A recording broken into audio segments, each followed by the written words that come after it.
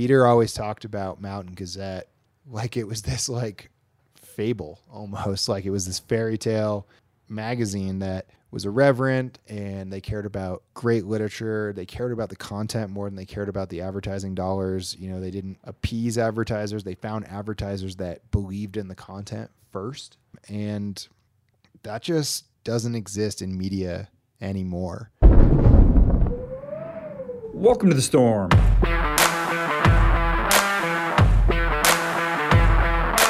I'm your host, Stuart Winchester. I'm pumped for today's episode. A legend of print media is rising from the dead, and we're going to hear all about it from the guy who's pulling it off.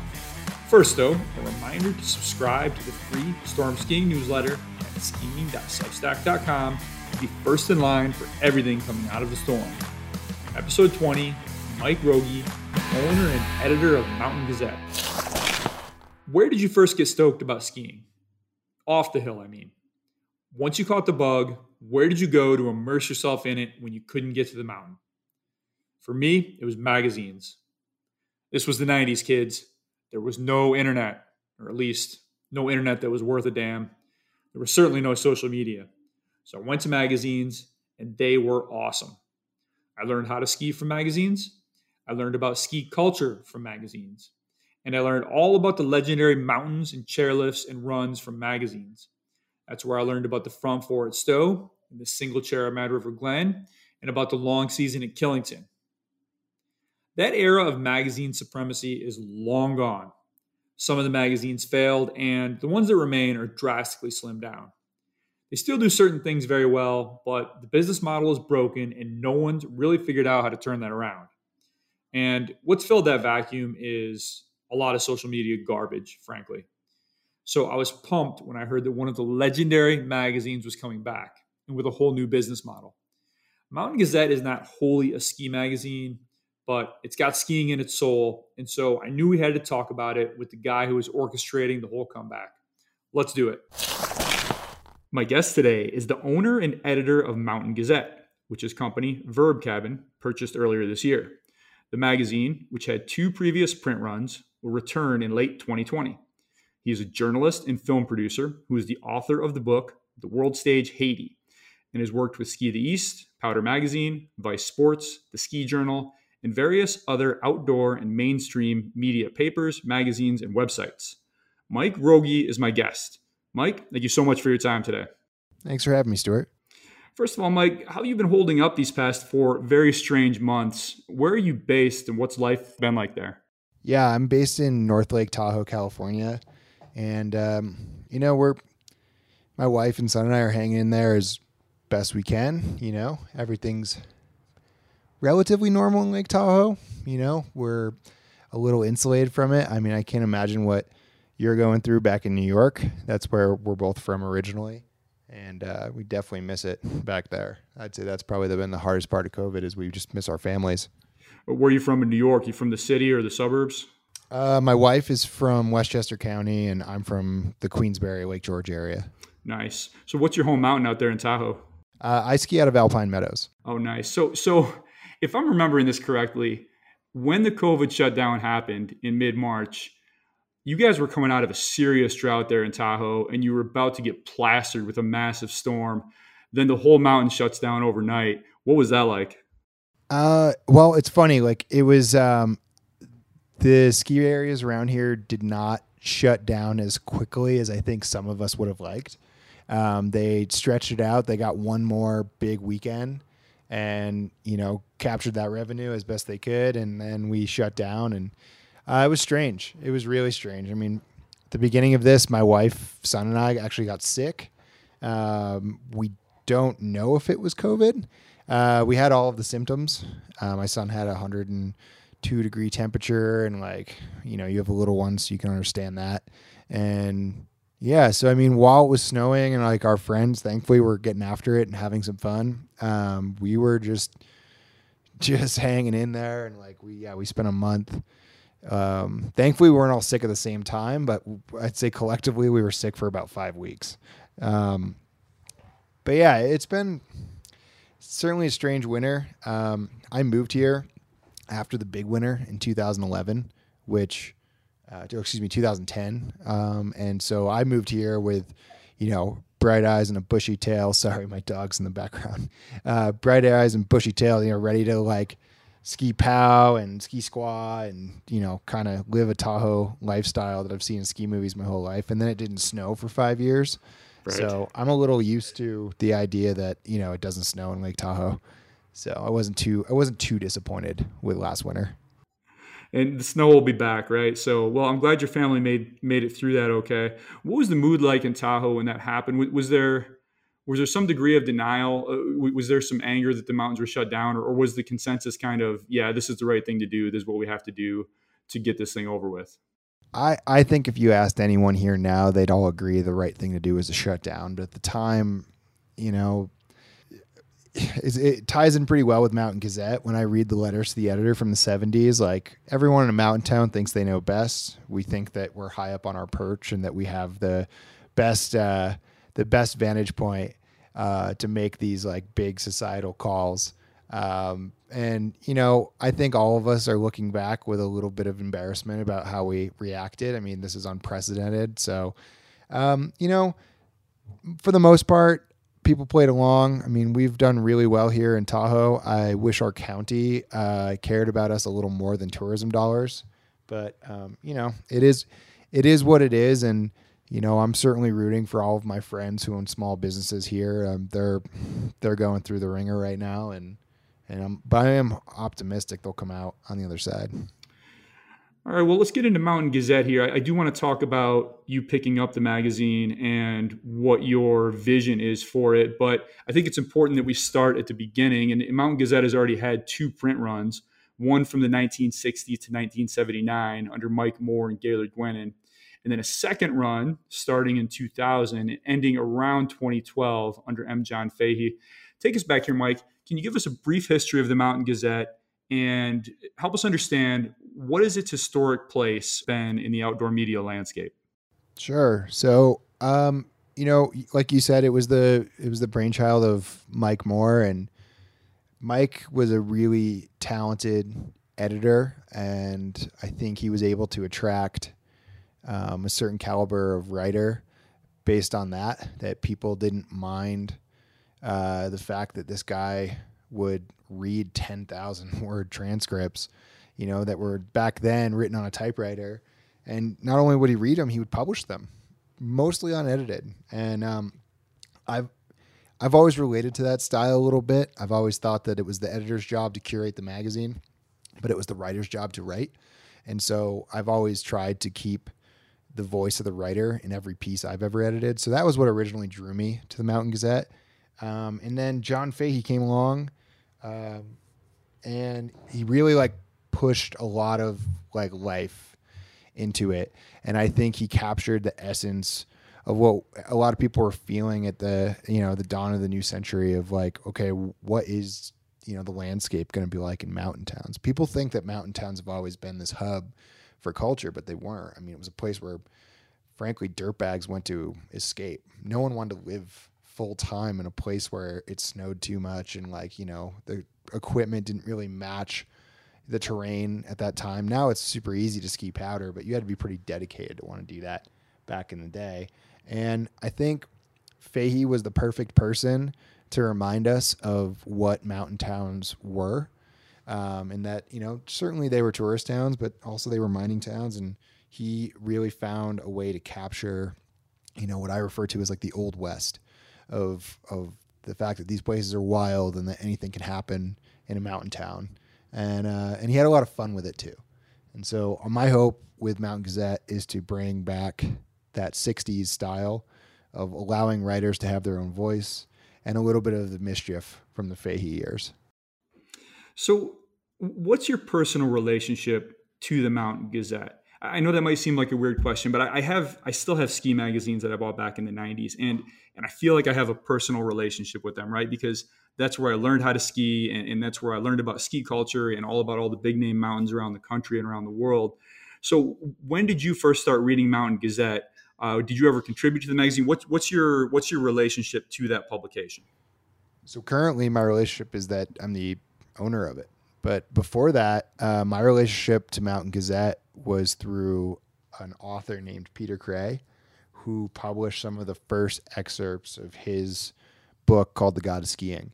And I was really captured by that book.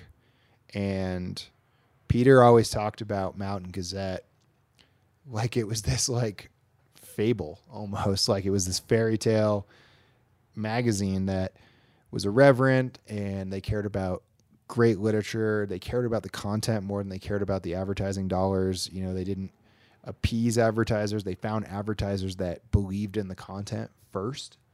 And that just doesn't exist in media anymore. And so that's what attracted me to it originally. I learned it was for sale when I was up in Dutch Harbor, Alaska, on a film trip with Grundens, which is one of our clients at Verb Cabin. So you learned it's for sale. I mean, take us through this, Mike. When did you get the idea right away that this is something you could pull off? You could buy this thing and bring it back to life? No. So, I published a little blog post today about it in preparation for this podcast appearance. Is that when I was in Alaska in Dutch Harbor, it's on the Aleutian chain. It's pretty remote, and people really only go out there to do one thing, and that's make money king crab fishing. And so I had just spent almost a year putting together a team of investors to buy a magazine property. And I wasn't successful with that. I have no problem admitting that. I failed in my pursuit. There's no other way to put it. And so I kind of went on my own way, knowing that I had Verb Cabin and that was a successful business. But I had spent a year, Stuart, learning about business models of magazines and media companies from some media giants, from some folks from, Viacom history, from, Vice, Rolling Stone, MTV. Like, I went pretty deep and looked for folks that had had a lot of success and, more importantly, a lot of failures in media at a big level, so that I could learn vicariously through them about what the right model is for 2020. And I'd put all this work into it for a year. Deal didn't go through. I felt pretty defeated, but I still have a job to do with my other business. So I go up to Alaska, and while I'm in Alaska, it's $30 a day to get on the internet, because it literally is in the middle of nowhere. Wow. Yeah, it was crazy. And so I'm getting on the internet, and I get an email from a friend, and he's like, call me. Let's talk about the Mountain Gazette.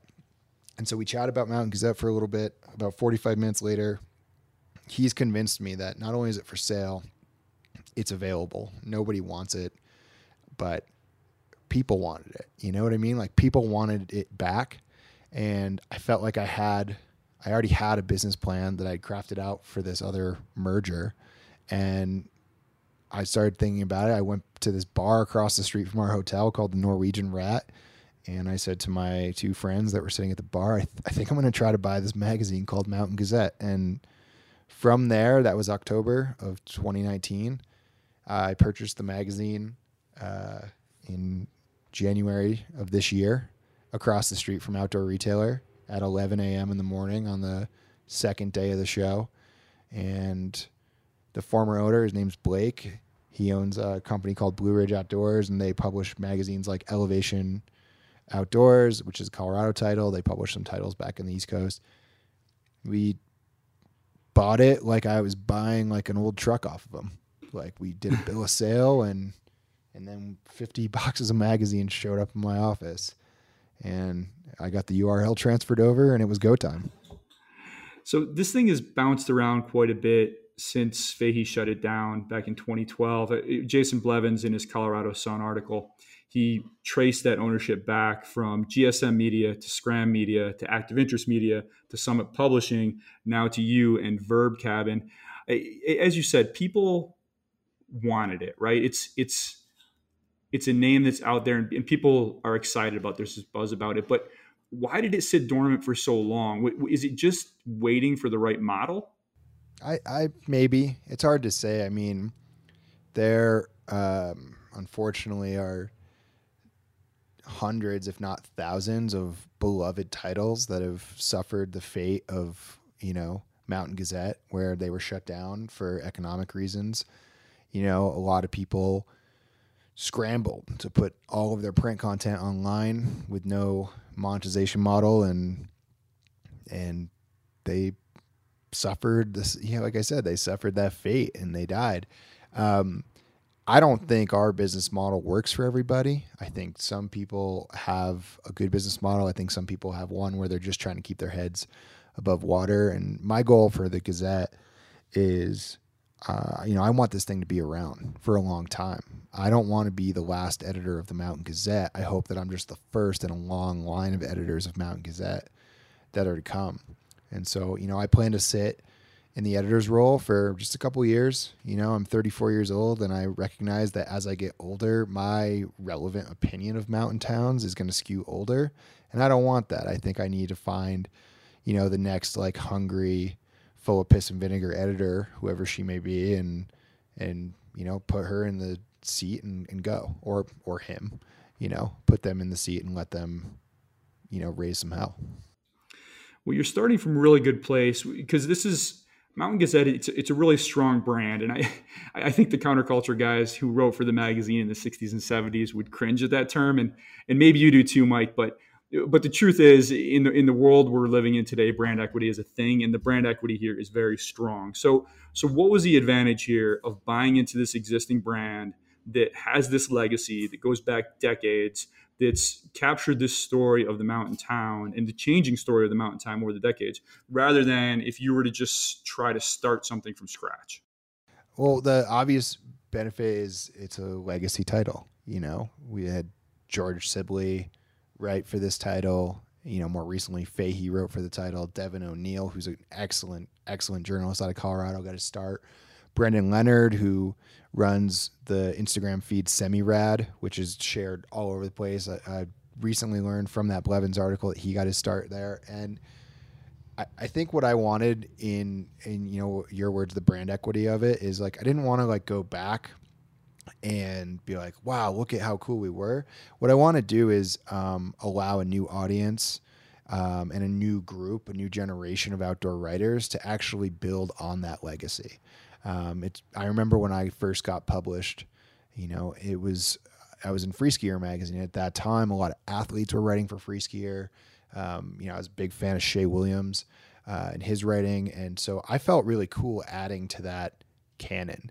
With Mountain Gazette, you get to write, and I do mean anyone can write for Mountain Gazette. This is a meritocracy. You write a great piece for us, and we will for sure consider publishing it. And you get to be a part of the legacy of Hunter S. Thompson and Edward Abbey. And frankly, like that to me, I know as a young writer meant a lot to me. And I hope I can, give that to some young writers now.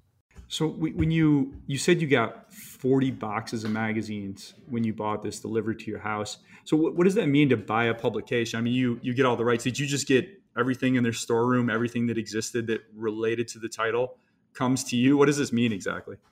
So it was a what's called an asset transfer. And so the assets were transferred over from Blake's company over to Verb Cabin LLC. We got boxes of old t-shirts, old magazines, old promos for like Beer Fest that they were sponsoring, a little bit of everything. The URL came with it, all of the social media, an email list that folks hadn't been emailed since 2012, which I actually sent an email to, and surprisingly, like, had like a 68% open rate. And people were like, "Oh, we're so stoked you're back. We had no idea." That's awesome. And yeah, and so I mean, it was an asset transfer, and then as far as like copyright and all of that, I've worked with several copyright lawyers just to ensure that like we owned the rights to, for example, we're selling these old covers, and we own the copyright on those for quite some time still. And, I wanted to celebrate the heritage of the magazine while also like letting it be known that we're moving forward with it too. It's not just going to be a nostalgia play. I understand people love this magazine and what it was. What it will be will certainly have the spirit of the old magazine, but it'll also become its own thing. And, I constantly write on social media, on Twitter, that like, it's not my magazine, it's yours. And I believe that. The first week that we had our submission guidelines up, we had over 300 people sending queries of like, and most of them said things like, and I was shocked. Like I had no idea that's how people felt about it. And they're good. They're personal. That's what I love the most about it is they're really, really personal stories that people feel like the only outlet they can share it with is the Mountain Gazette. And I take that with a lot of pride, and I have to be very careful with that because, this might be the one good story someone has, and I want to make sure that I treat it with the respect it deserves. So to help understand that legacy, you have these 40 boxes of back issues show up. How much time did you spend just pouring through those and just kind of flipping through and seeing the surprises that were in there over these decades of stories?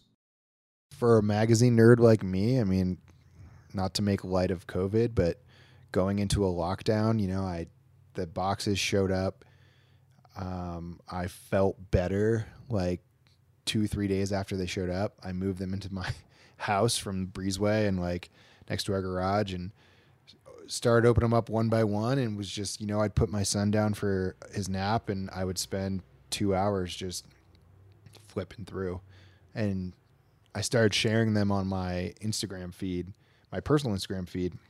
And people were like getting pissed at me because I wasn't posting the whole story. I was just posting like a headline, the first page. And they're like, no, I started reading that. I want to keep reading that. And yeah, I mean, it was pretty serendipitous. When I bought the title in January, I told myself I was going to take May, June, and July off from Verb Cabin. Verb Cabin's in great hands with Chris Siegel, who's our producer at Verb Cabin, and I felt really comfortable letting him take the reins. And I was going to take 3 months off and just study the title, but it turns out the world had other plans for me, and so I started in March, and I kind of flip through it and read a story from the Gazette every night before I go to bed. So do you have a complete set now? I don't actually. We, the intern, Gabby Dodd, and I have gone through a bunch of them. We're missing right around like 19 or 20 issues, which we'll be posting on our site soon. And we'll be offering a handsome bounty for people who can hunt them down. Nice. I'm sure you can get a complete set at some point. What was the last one that was published? Because they're numbered like comic books, right? So 1 through 100, whatever. What was the last one? We'll be coming back with issue 195. Okay, so you're going to continue the numbering. Yes. We're going to continue the numbering. Like I said, we're building something on the legacy of the title. Nice. So Mountain Gazette, it's not a ski magazine, right? I know this is a ski podcast, but it hasn't always necessarily been about skiing, though that's certainly a subject in the magazine, or even really about the mountains. It was always an alternative publication. You think of these 60s like new journalism style, like Tom Wolfe of that era, and it focused on anything that was kind of high energy, thoughtful, interesting. I'd imagine you intend to reset that to some degree, but lay this out for us, Mike. What is your editorial vision here? Thanks for asking that. A lot of people are like, oh, how are you going to bring it back? And what are you going to do about advertising and subscribers? Like, ultimately, the editorial is what we will live and die on. And I have found, through research and just through 15 years of writing for different publications, that I find that most titles are kind of on their heels, and it's reactionary. And so I want to make sure that our editorial doesn't focus on, what you see everywhere else, which is gear reviews, which is pretty generic pro athlete interviews, which is, a lot of pandering media, like depending on where the like national temperature is. Like I find, I don't know how to tell folks this, but like the world knows about climate change. You don't have to keep running outdoor stories telling people about a thing called climate change. I refer back to my friend Max Ritter, who wrote for me at the Ski Journal, who wrote a piece about Chamonix and how the terrain has changed because of climate change and the glacier receding and what that means, for for amateurs that want to go to Chamonix and go skiing who can't access this relatively easy terrain to access in the 90s, because now, you need an ice axe and a rope and a harness and a really damn good mountain guide and some training to get into these like relatively mellow slopes. And I found like that was a climate change story that really resonated with me, because it made me think like, man, like this is happening now.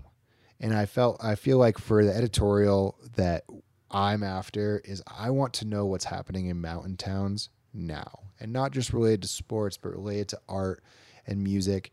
On the political side, I'm not looking to cover issues of the day. That's just not, we don't have the space to do that. We're a twice a year or biannual title that's in large format. But I do want to give our writers time. I was just discussing with a potential contributor the idea of her reporting on a story over the next 2 years, which I don't think a lot of titles have the ability to do. I want to focus on art and music. I do find that art and music in mountain towns is really specific. It's really cool, and it changes from whether you're in Jackson or in the Adirondacks or in the Smoky Mountains, wherever you are.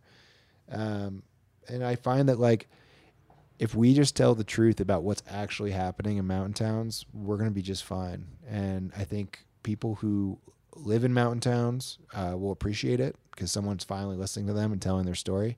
And I think people who like to visit these places will find it's an authentic piece. You're not going to find out what the top 10 hot tubs in Aspen are. Mountain Gazette was more like the top 10 mountain towns to get your ass kicked in. So we're going to focus on that editorial. Right. So the old Mountain Gazette, in its previous iterations, it would kind of surprise its readers, right? Like they would do a whole issue on mountain town bars, or run an essay on Disney or coyotes. So to what extent are you trying to maintain that element of surprise? And to what extent do you also have sort of a template to set things against, just for your own sanity? We have a format that we're going to follow. And my philosophy on that is, I've worked with some really talented art directors in my day, at Ski Journal and at Powder, and the best designers are the ones that hide the design. And so we want the photos and the words to jump out at you. And I do want people to be surprised by what they find in their mailbox.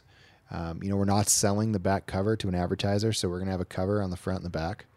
Not many people are doing that. We're limiting the amount of advertising that we're allowing in there. This is a direct consumer model, Stuart. So subscribers are directly responsible for the quality of content that will end up in here. We want to hear from them. And like, we have an email list just for subscribers where I've been speaking with them, and they've been telling me what they want to see in their magazine, and I'm listening to them. God, who would have thought listening to your consumers was a good idea, right?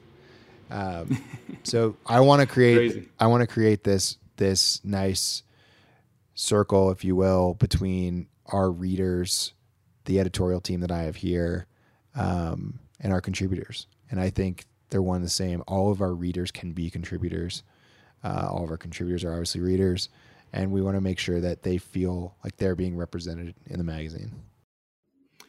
So as you're looking at potential readers, you just mentioned the Adirondacks, and I have to ask this because we're based in the Northeast here, and that's where my primary audience is.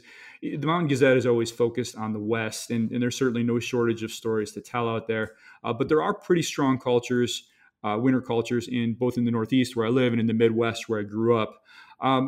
But is your vision to keep this mostly focused out West, or do you want to explore a little bit more of these mountain towns that maybe weren't part of the Mountain Gazette story before? We're going to explore mountain towns across North America.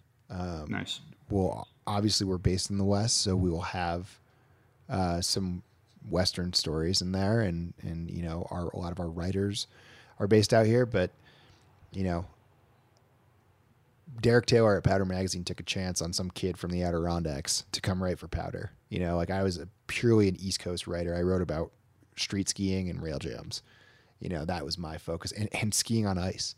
And right. I also wrote about the good days. And I think that's the part that we can all learn from each other, is that all the days out West aren't great and all the days back East aren't terrible. And I find that, little newspapers like the Stowe Reporter in Stowe, Vermont, I get some of the best information I can find online from the Stowe Reporter. And I want to start mining those local newspapers for writers and giving them the opportunity that Derek gave me is here's a national audience. Here's an audience that's outside of your small mountain town bubble. We're just going to create a bigger bubble, Stuart, and the bubble is going to be mountain towns across North America. Yeah, I think the folks out here will appreciate that. And the ski media has always had a little bit of a Western bias, and I totally get that because the West is special. And they have the snow and the huge mountains and everything else. But it's always nice to see any Northeast stories included, and I appreciate that perspective. I also believe, and correct me if I'm wrong here, Mike, I believe this is the first time Mountain Gazette will be run out of Tahoe. I believe it was more Central Northern Rockies before. How do you think that will change the perspective you bring to this? I think that the title will be a reflection of our writers. And I mean, the first Mountain Notes video series we put out was a surf edit from the lake because it gets really, really windy here in Tahoe and you can actually paddle out and surf on Lake Tahoe on a freshwater lake. Nice. It's very weird. It's very strange. And it's also right across the street from our office. So we felt like that was a good thing to lead with. And we did get some comments like Mountain Gazette, don't surf, I thought that was awesome. I actually wanted to print it on a hat. But we have Mountain Notes coming up with, Region Hour, which we're going to release later this week. It'll probably be out the same day as this podcast on our site. And that, he's a UVM grad and Strange Folk, his band headlines a festival every single summer except this one, unfortunately, at Jay Peak in Vermont. We have a band out of the Adirondacks called Annie in the Water that just finished recording a live performance on a high peak. And they reached out to us and said, hey, we want to do this for you. I don't think Tahoe will have as much of an effect on Mountain Gazette as I hope Mountain Gazette has an effect on Tahoe, because I hope we can learn, again, vicariously through other mountain towns about, what works and doesn't work in Crested Butte or Durango or, Boulder, Aspen. I think that we can be the title that ties all of these mountain towns together, where we can see our similarities and learn from our differences. It sounds like you're willing to experiment a little, listen to a lot of different voices. I want to go back to the writing here for a moment. In an article you have posted on the site currently, written by Dick Dorworth, who's a Mountain Gazette legend and wrote a pretty good book about skiing himself. He reminisced about how the original Gazette back in the 60s and 70s would publish manuscripts up to 100 pages long. And then under Fahey, they would sometimes run up to 25,000 words in a story. So as we look at the traditional ski magazines, it seems like those feature stories have just gotten shorter and shorter over the past several years. And there are really very few places now, Mike, where you can find good long-form ski journalism, which originally was kind of what got me into it back in the day, because it made it an adventure for me, and I could kind of go along with someone else's adventure, even if I was sitting on my living room couch. So how are you approaching the concept of feature stories as far as giving writers a lot of room to run? Well, because we're twice a year, your deadline is a lot further away than most.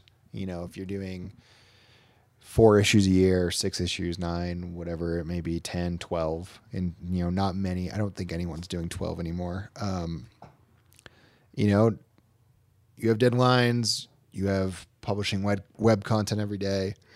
In some respects, people are doing podcasts every day. I find that we're going to keep it really simple. I've worked for titles that complicate things, and you run a bunch of events and they're public facing, they're sponsor facing, all that.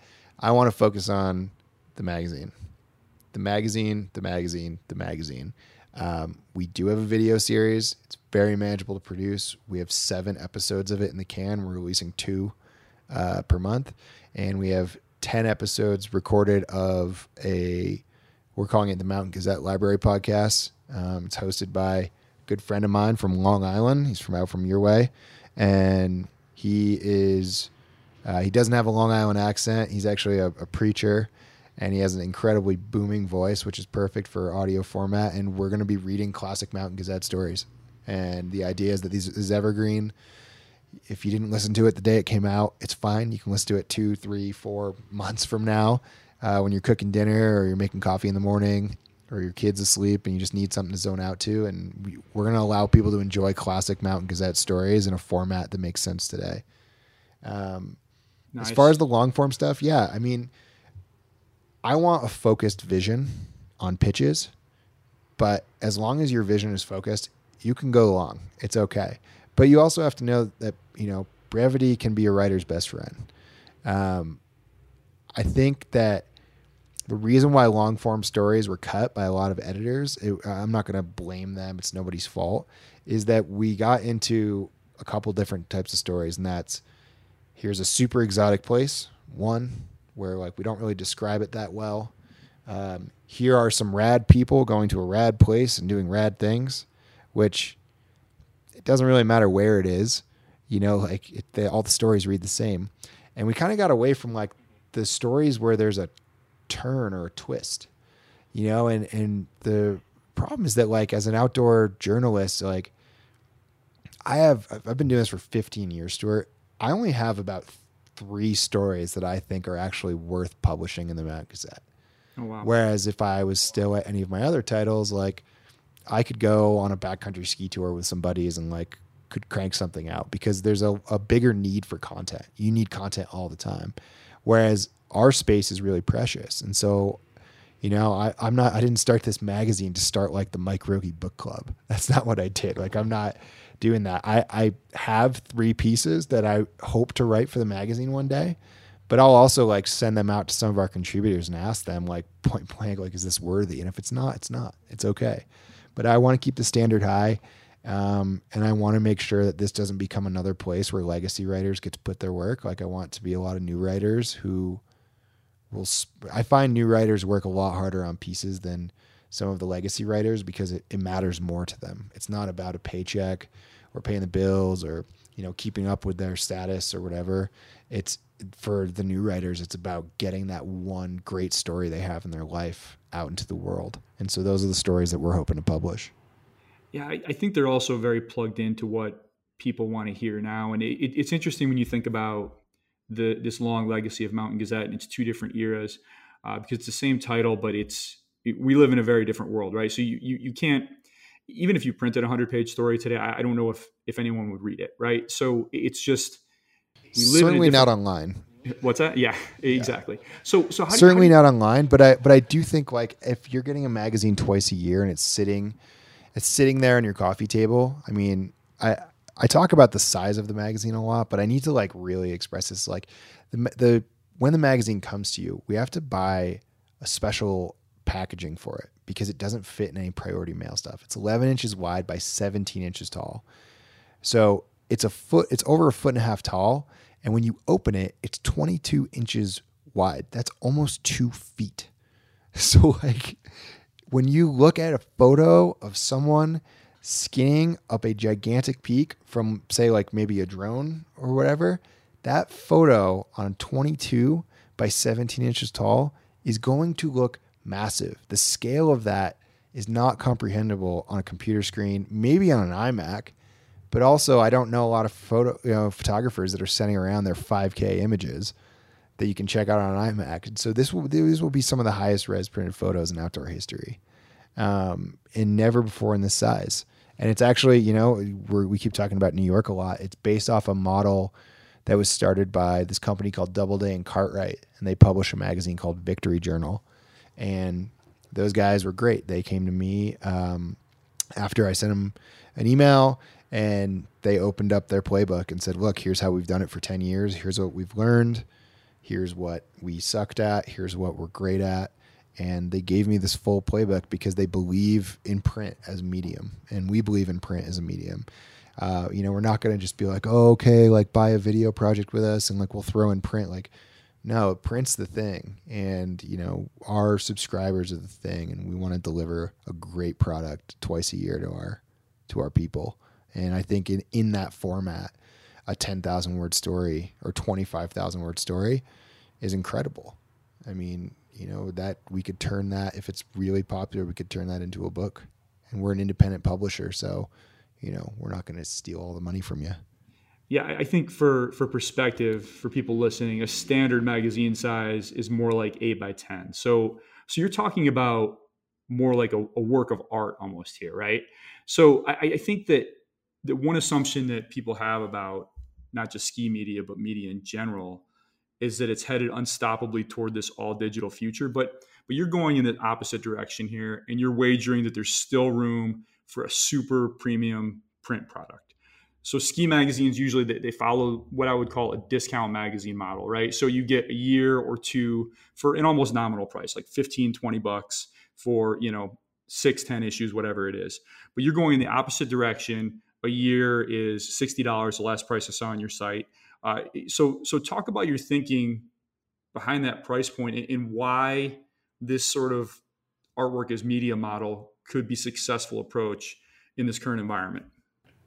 I mean, it works. It works. So, I mean, the old magazine model is you go to your advertiser and say, we print 80,000 copies of the magazine, and it has what's called a pass rate of like 2 or 3. And so let's say it's 2. Therefore, every month, 160,000 people are interacting with that magazine and therefore your ad. But the truth is, a lot of people don't make that many magazines. There are magazine audits. You can find them normally towards the back. It's usually called a publisher statement. And it's super small, fine print, so it's really hard to see, but they're required, in order to get better postage, they're required to print those. I don't need to do that model, because why would I want to print 80,000 copies of something that only a few thousand people have actually bought? It's crazy. You wouldn't do that in any other business. You would never make 5,000 hooded sweatshirts as a brand that you're only going to sell 200 of. Like, who cares? I mean, if people want to reach that 80,000, 160,000 people, I mean, I just bought an ad, on Instagram for $100. I'm going to reach 55,000 people a day for the next 3 days. Like, I don't need a giant magazine for that. And so why do you need a magazine? The fact is, you don't. I think you need a different way for advertisers. I think you need a different way to present your brand to people. And everyone is used to seeing brands for like microseconds. And everyone's like, that's it. If you just consumers aren't stupid. People know what targeted advertising is. They're not dumb. So I think rather than treat your consumer or your reader as being an idiot and trying to trick them, I'd rather be like, look, this magazine is made possible because of these advertisers, and this magazine has enough high quality content in it that you can hang out with it for 4 to 6 months. I don't expect anyone, except true literary psychopaths, of which I know a few in outdoor, and they're great, to dig through the Mountain Gazette in one sitting. It's what I loved about Victory Journal when I first got my hands on it. That magazine has been sitting in my house during the pandemic, and I'd say once or twice a week I pull it out and I read one of their features, or I go back and read another one of their features. It's truly a coffee table book, and also it's the size that does matter, because you can't recycle it. You can't throw it away. It's too nice. It's perfect bound. It's printed on good paper, and I just find that is a more meaningful connection. I mean, you can get any song in the world, Stuart, right now on Apple Music or Spotify or Tidal, but people still buy vinyl. Now, vinyl doesn't sell as well as it used to, but there's artists that are selling 20 to 30,000 copies of their vinyl record, and I think that's badass. My friend has a band, and they didn't release a CD or a tape. They released a vinyl record, and it kicks ass. I have a vinyl player at home. It's not for everybody. It doesn't have to be. But for the people it is, they love it. And I think that's a more meaningful connection that you want to make with your words and your photos and your art. So it's going to be a really impressive print product, and I can see why people would want these almost as a collector's item, just set on their table. Like you said, look at them every now and again. At the same time, we're living in 2020. You're going to have a social presence. You're going to have a website. Talk about your vision here about how are you going to balance that print presence with the digital side and decide what goes where and what goes on both, and how people can access all this different content. So we're not a digital publisher. You will not see old Mountain Gazette stories on mountaingazette.com. Never going to happen. You will find them on the Mountain Gazette Library podcast because that is a more modern approach. You will find them maybe in like a partnership with another media company that's looking to like, highlight some of these older stories about their region. You'll find it in video form digitally where we will highlight some snippets that aren't in the magazine. And, we will be selling merchandise. We're selling a t-shirt and a few stickers right now, and they're selling surprisingly well. We have some more items going up. We just made a dog collar. Mountain Gazette used to run a Mountain Dog of the Year contest. And so we thought to honor that legacy, we would honor that, for all the dogs that like run away in mountain towns and don't come back and chase bears, like my dog who's sitting right next to me. We'd honor them with a dog collar. We have pint glasses coming, and I think we just need to do a few things really well versus trying to be everything to everyone. Like, we're not the New Yorker. We are not the Atlantic. We're not the New York Times. We're not Texas Monthly. We're Mountain Gazette. And we're going to do things the way that makes sense to us so that you're not compromising the quality of any of our offerings, whether they be products, print, or digital. So where are you at with all this, Mike? Are you deep into the first issue? Do you have a timeline of when we can expect to see it? Yeah, so the first issue will be released this fall. We have 4 of our 12 features that are currently being written. 12 features. Wow. Yeah, 12 features, varying in length for sure. We aren't just going to be long form. We do have some shorter segments. People keep asking, are you going to republish old stuff? We are, but in a way that's unique. We have this section that we're going to launch. I don't want to talk too much about like what's going to be in the first issue. I do want there to be some surprise, but we have this section that we're going to put together that'll be 2 to 4 pages. It's called Historically Bad Takes. And these are letters to the editor that were written in the 60s and the 70s that obviously proved to be wrong. Folks writing in to say that, this thing called coal is going to be the best renewable, energy source in the future. Or we have someone saying that there's no way in hell they'll be able to build a tram in Jackson. Impossible. It's not a feat that engineering could do. And it's a reminder, for all of us, I sit, here pretty high and mighty believing in what I believe in. It's built on 15 years of experience, but like also I can't take myself too seriously. Right. And I have to understand that I'm going to be wrong about stuff. And it's my job as a journalist and now the owner of a magazine to admit those faults and learn from them and move forward. As the not taking yourself too seriously, is inspired by Shane McConkey, and the McConkey Foundation's our nonprofit partner. They have been at Verb Cabin now for 2 years. And so 5% of our profits for Mountain Gazette and Verb Cabin are donated to the Shane McConkey Foundation. And it's just it's the right thing to do as a business in Tahoe. It's the right thing to do to give back to, Shane McConkey, who gave a lot to me when I was a kid, inspiration wise. I never got to meet him, but, and also, just that partnership is a constant reminder that we can't take this too seriously. We have to have fun with it. And if we have fun with it, then I think our readers will have fun with it and we'll be successful. Any chance we'll see any old photos of McConkey sending it anywhere? Well, yeah, actually that's one of the features that we're working on is we have access to 1,000 photos from a great photographer who shot with Shane.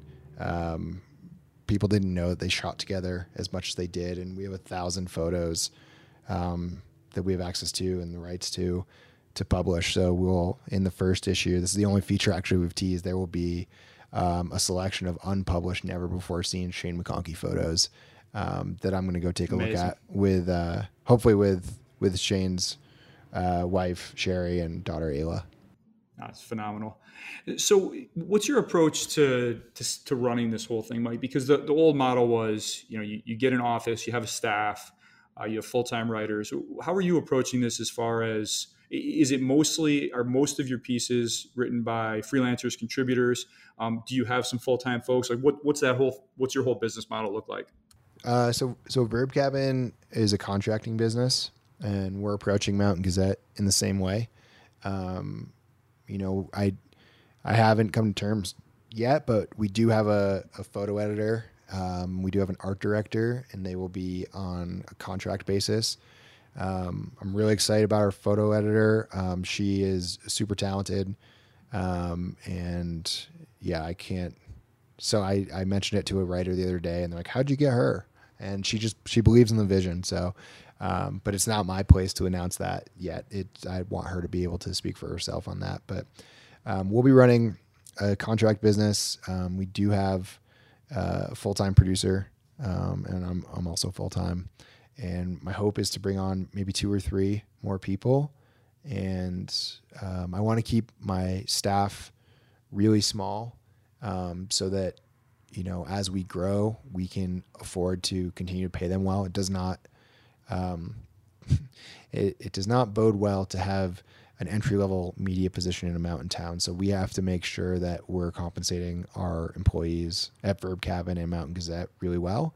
And then we'll have standard rates for photos and video. And I stand by, like, our day rates are better than a lot of major production companies, and our photo and word rates will be better than a lot of digital outlets and quite a few print magazines. So, we're not a big title. We're 2 issues a year, so it doesn't require a full-time staff.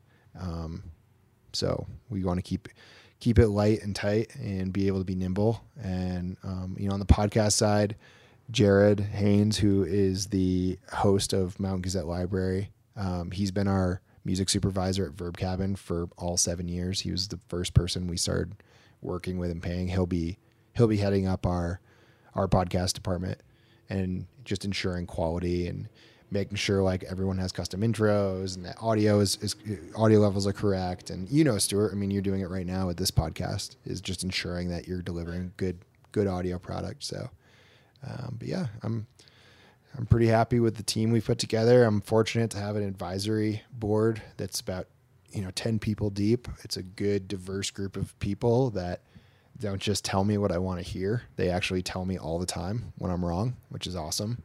It's what you want in your advisory board. And, it's good to have that sounding board. It's good to say, is this a good idea? Or I'm thinking about this, and have people push back on it. And so I've tried to surround myself with media veterans, business veterans, retail people, nonprofit people, folks that have skin in the game and care about the success of the Mountain Gazette. Yeah, I wanted to ask you about that because your roots in the ski media are pretty deep. You mentioned Free Ski, written for Powder, and a bunch of others. What's the reaction been to your resurrection of Mountain Gazette? Is there generally excitement? Is there some trepidation? Are other people like, Emma, you don't know what you're getting yourself into? Like, is it a mix? How are people reacting as you roll this thing out? From former readers, writers, photographers, editors, they're really excited. From the network of writers and photographers I've worked with for 15 years, they're pretty excited. I haven't heard anything from most of my former employers, but I just think that I have to believe that's probably COVID related. Everyone seems to be scrambling to survive, and I don't think it's like ill-intentioned, but I've heard from Derek Taylor, who's awesome. He's the guy that hired me at Powder, and he was trying to convince me not to buy Mountain Gazette. He was like, dude, why do you want to start a print magazine? What do you think? And I think after I explained to him the model, he was kind of like, look, I get it. Like, this is what you were born to do, is what you want to do. And he's been awesome and really encouraging. And I hope he writes for us in the future. Yeah, I don't know. I'm pleasantly surprised at the reaction from advertisers as people are cutting budgets, how excited they are to have something new. It's old, but it's new. It's a new look on something. I think people are excited to finally be able to invest their dollars in like a high quality publication. It's not to say that other ones aren't high quality. It's just we have a very different model from what anybody else is doing. So I think, yeah, I mean, I'm happy. I've been responding personally to every single email that people send at the like help@mountaingazette.com. We don't outsource that. And I've probably written close to 200 emails, like personal emails, just to people that have questions. And it's my pleasure. I do it every Friday, and I look forward to it. I make coffee and listen to some music. And, last week I listened to the Rolling Stones and just sat there for 3 hours just answering emails of people that have questions. What about this? What about this? What about this? The number one question we get is John Fahey going to be contributing? And Fahey knows. We've talked on the phone. He likes messaging on Facebook. He doesn't text. He said pretty openly that, he's down to write for us. And I've told him he has an open door, as do all the former Gazette writers, like is an open door. You can send me, they all have my personal email address. Dick Dorworth subscribed and sent a really nice note over. It's been really, really cool to get some of these legendary outdoor writers who've reached out and just they're cheering us on to do right by it. We're not going to turn it into an annual gear guide. We're not going to, if anything, we're just going to try to up the quality of it so that, people keep these anyways. If they're going to keep them, we might as well make them last. It sounds like you have amazing momentum, Mike, and that's in spite of COVID kind of upending our world over the last 4 months. Last thing I want to ask you before I let you go, just because you're out in Tahoe, you're so plugged into this, and you're about to launch the Gazette, which focuses on the mountain town lifestyle. What do you see as the big issues in mountain towns and in skiing that you would like to give some attention to over the next few years? Climate change is the most obvious one. That's a direct, the weather up here is already extreme. And I don't use that in the 90s parlance of like, it's extreme. I don't know how you deal with, the climate changing in a way that's, currently untenable. COVID's actually preparing us really well for what the apocalypse of climate change could be, which is a really sad outlook. And I don't look at that. I have hope that we will be able to conquer the climate change challenge in our lifetime. We have no choice. We have to.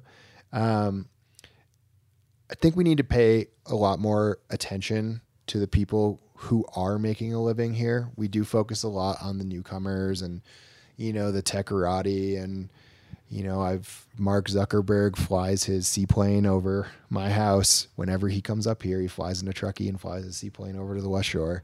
I don't care, man. As silly as it sounds, he probably wanted to move to Tahoe for the same reason I did. So I can't hate the guy for that. But the people who do live here that are bartending and that are, living in 3-bedroom houses with 6 other people and everyone has 1 or 2 dogs and they're not complaining. And that's not a message on the hardships people are facing or anything. But what I find is that I think the most challenging part of living in a mountain town is just enjoying yourself every single day and not taking the opportunities you have for granted. I didn't ski out west until I was 22 years old. So I spent a lot of time skiing upstate New York and loving it. And I didn't care that I wasn't skiing at Vail or Squaw Valley or Mammoth or Whistler or anywhere like that. All I cared about was that West Mountain was going to build a park that winter, or that, there was some good snow in the trees at Gore. And I think, I find myself doing it now. I have the opportunity to go hike a world-class trail any day I want to, and I don't do it enough. And so during COVID, I've been trying to spend more time, you don't have to go outdoors to be rad. You can just go outdoors for your own peace of mind. And I think COVID's reminding everyone of these incredible freedoms that we have in mountain towns that we take for granted. And so my hope is that, we can cover a lot more personal experiences outdoors as opposed to professional. I'm familiar with Adrian Ballinger. We have a film coming out that we've made with Eddie Bauer with him, and he's climbed K2 and Everest without oxygen. And it's really, really impressive. But what I find most impressive about Adrian is that he's able to run a business 365 days a year. And like, he really cares. He's a really good employer, and he's a good local employer here in Tahoe. You know, I'm not plugging anything with him, but like, just saying like, that to me is more impressive than climbing Everest without oxygen. Because I think it's hard to run a business in a mountain town. And I think if we focus on the ground level of the people who are here, like, we're going to be okay. And I think that's what we should be doing. Like, when we're visiting mountain towns, you should be paying attention to, like, you know, your bartender, the person serving your coffee. Like, who are they? Why are they there?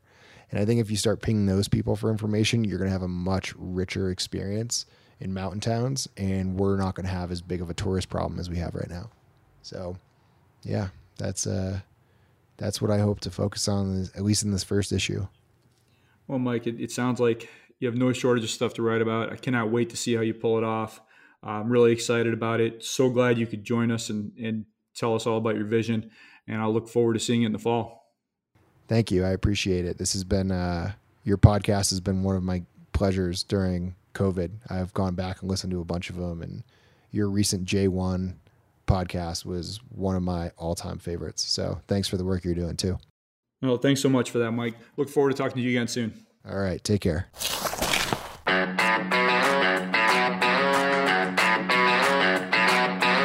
That's Mike Rogge, owner and editor of Mountain Gazette. He's got the vision, he's got the passion, and it sounds like he has the energy to pull this off. I cannot wait to see what he comes up with. So thank you very much for that, Mike. I know we're living in a digital world, but I do think there's still a lot of value in something tangible that you can hold on to. And I'm betting there are a whole lot of people out there who agree with me on that. Thank you all very much for listening. I think I'm going to take it easy in August, but I've got a really nice slate of interviews I'm starting to line up for the fall. To get those as soon as they're live, please subscribe to the Storm Skiing newsletter for free at skiing.substack.com. Stay well, stay safe. Stuart Winchester. Talk to you again very soon. The Storm Skiing Podcast is a Quicksilver Films production.